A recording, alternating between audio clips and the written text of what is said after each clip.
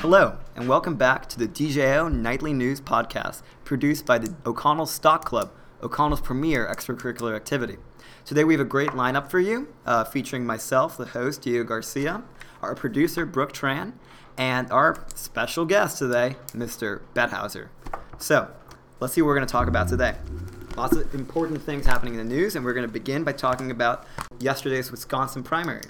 So, obviously, we had Bernie Sanders, who won, and Ted Cruz, who won as well. Any first reactions to this news? I guess it was no surprise that Bernie Sanders would win in Wisconsin. Many of the polls had showed that he would win that state, and he appeared to win by quite a comfortable margin, along with Ted Cruz. So I think it was really no surprise that either of them would win that state. It was an open primary, meaning that Democrats could cross over and vote in the primary, so it wasn't restricted just to Republicans. But going forward, I think it's going to be a problem for some of the states for the candidates to win because they will be closed primaries. Absolutely. So a lot of people were saying earlier on, before the Wisconsin primary, was that if Hillary Clinton and Donald Trump were to win the Wisconsin primary, they would more or less secure the nomination, that it would give them a path and enough momentum to reach 1237 and the 2,000, however many the Democrats need. But now that two of the underdogs ended up winning, there might be a more contested convention situation, at least on the Republican side. Hillary is still more secure. Do you, Brooke, think that we're going to go to a contested convention? And we've asked this last time, asked it plenty of times, but I mean, the closer we get to the actual convention, the more likely it seems, at least for me. What do you think? I definitely do think that is a possibility. I think that Tuesday's primary was an upset for both frontrunners, and especially on the Republican side. And I think that is definitely going to boost the odds of a contested national convention in July. Now, a question. Do we know, was Wisconsin a winner-takes-all primary? No, it was not? It was not. No, the candidates were awarded delegates based upon their performance statewide, but then also in each of the congressional districts as well. Okay. So, I mean, I would think, because with a 54% for Sanders, 46% for Clinton, it might come out to be very similar for them. But on the Republican side, it was quite a whopping. The Cruz had 52%, a majority in a three-person race. That's incredible. It's very impressive. With Donald Trump at 32% and John Kasich at 14%. I did hear on the news this morning that it sounded like Donald Trump won one of the congressional districts, one of the congressional districts that's outside of the Milwaukee, Madison area, that he won that. So it sounds like he will probably pick up 3 delegates. 3 delegates. Anything helps, I imagine, for him at this point in the race. But he no longer has the shocking lead that we'd seen earlier. So, something else that we saw in the news just this week was the Panama Papers scandal involving offshore accounts and hiding money. We've seen already the repercussions of this with the Prime Minister of Iceland stepping down. Certainly, this had quite a far-reaching effect, and we could definitely see it go even further in the future. Things like these do end up toppling establishment governments.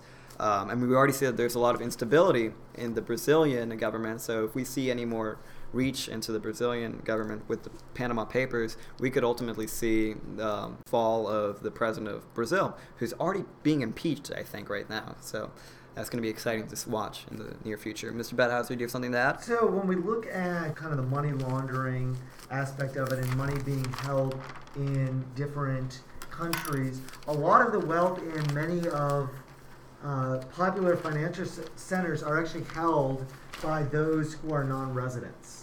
Okay, so like in Switzerland, $2.7 trillion comes from offshore, comes from non-citizens. Caribbean and the peninsula, 1.3 trillion.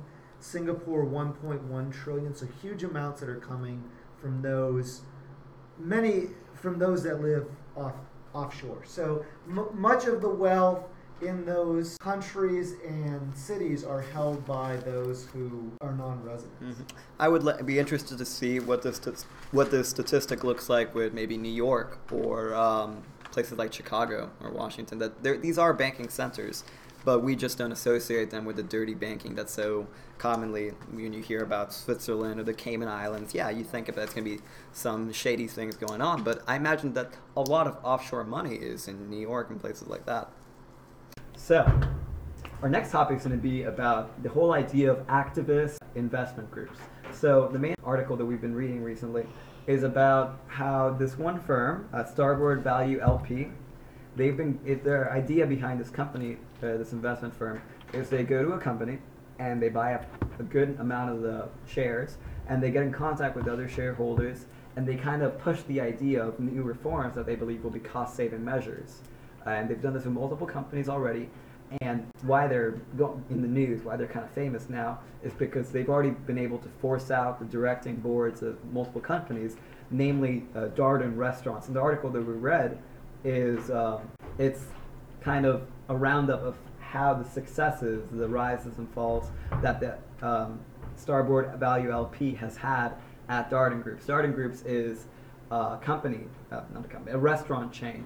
And they own Olive Garden and Longhorn Steakhouse. And what other restaurant did you say, Mr. Bedhauser? A few other restaurants. Applebee's. Fast casual restaurants like those.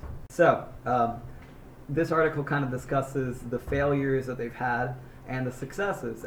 What they managed to do was to get to force out the CEO of the company. Isn't that kind of remarkable that an investment company was able to force out a CEO? Mr. Bedhauser.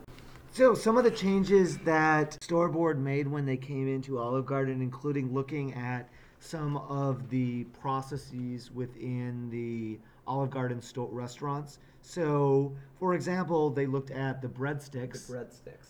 And you'd think breadsticks. Have you ever had those breadsticks? I have. They're really good. Brooke, have you had those breadsticks? I have. They're fine. Opinions on? Okay, fine.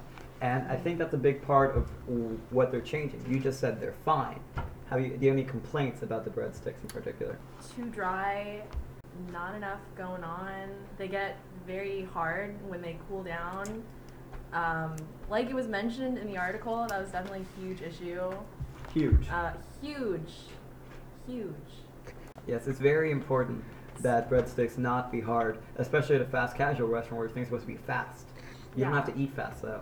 And Starboard argued that the Olive Garden restaurants could save $4 to $5 million if they would just follow their own policies of not serving so many breadsticks at once. Yes, the number of breadsticks they serve is excessive. People don't need to eat 5 breadsticks each. It's just too much. And I think that something else that happens is that if you get like 15 free breadsticks, you're kind of nibbling at them all the time. You're drinking your soda at the same time, and before you know it, you're already full. You didn't get any dessert. So they're cutting into their profits in another way. And you just can't have that at a place like this. What else they're doing is that they have been they've been making their way stuff, yes, Mr. Bedhauser said, to follow their own rules regarding the breadsticks, so not serve so many, and to serve them at a higher quality, so that they don't get cold all the time, for instance. And another thing I read today was about how they were going to be adding tablets at each of the tables, and it would save 7 minutes of time that someone would be sitting at a table. So you think 7 minutes, if someone is at a table 7 minutes less from a business perspective, it means they can turn over that table faster to have another group of people sit down. Mm-hmm.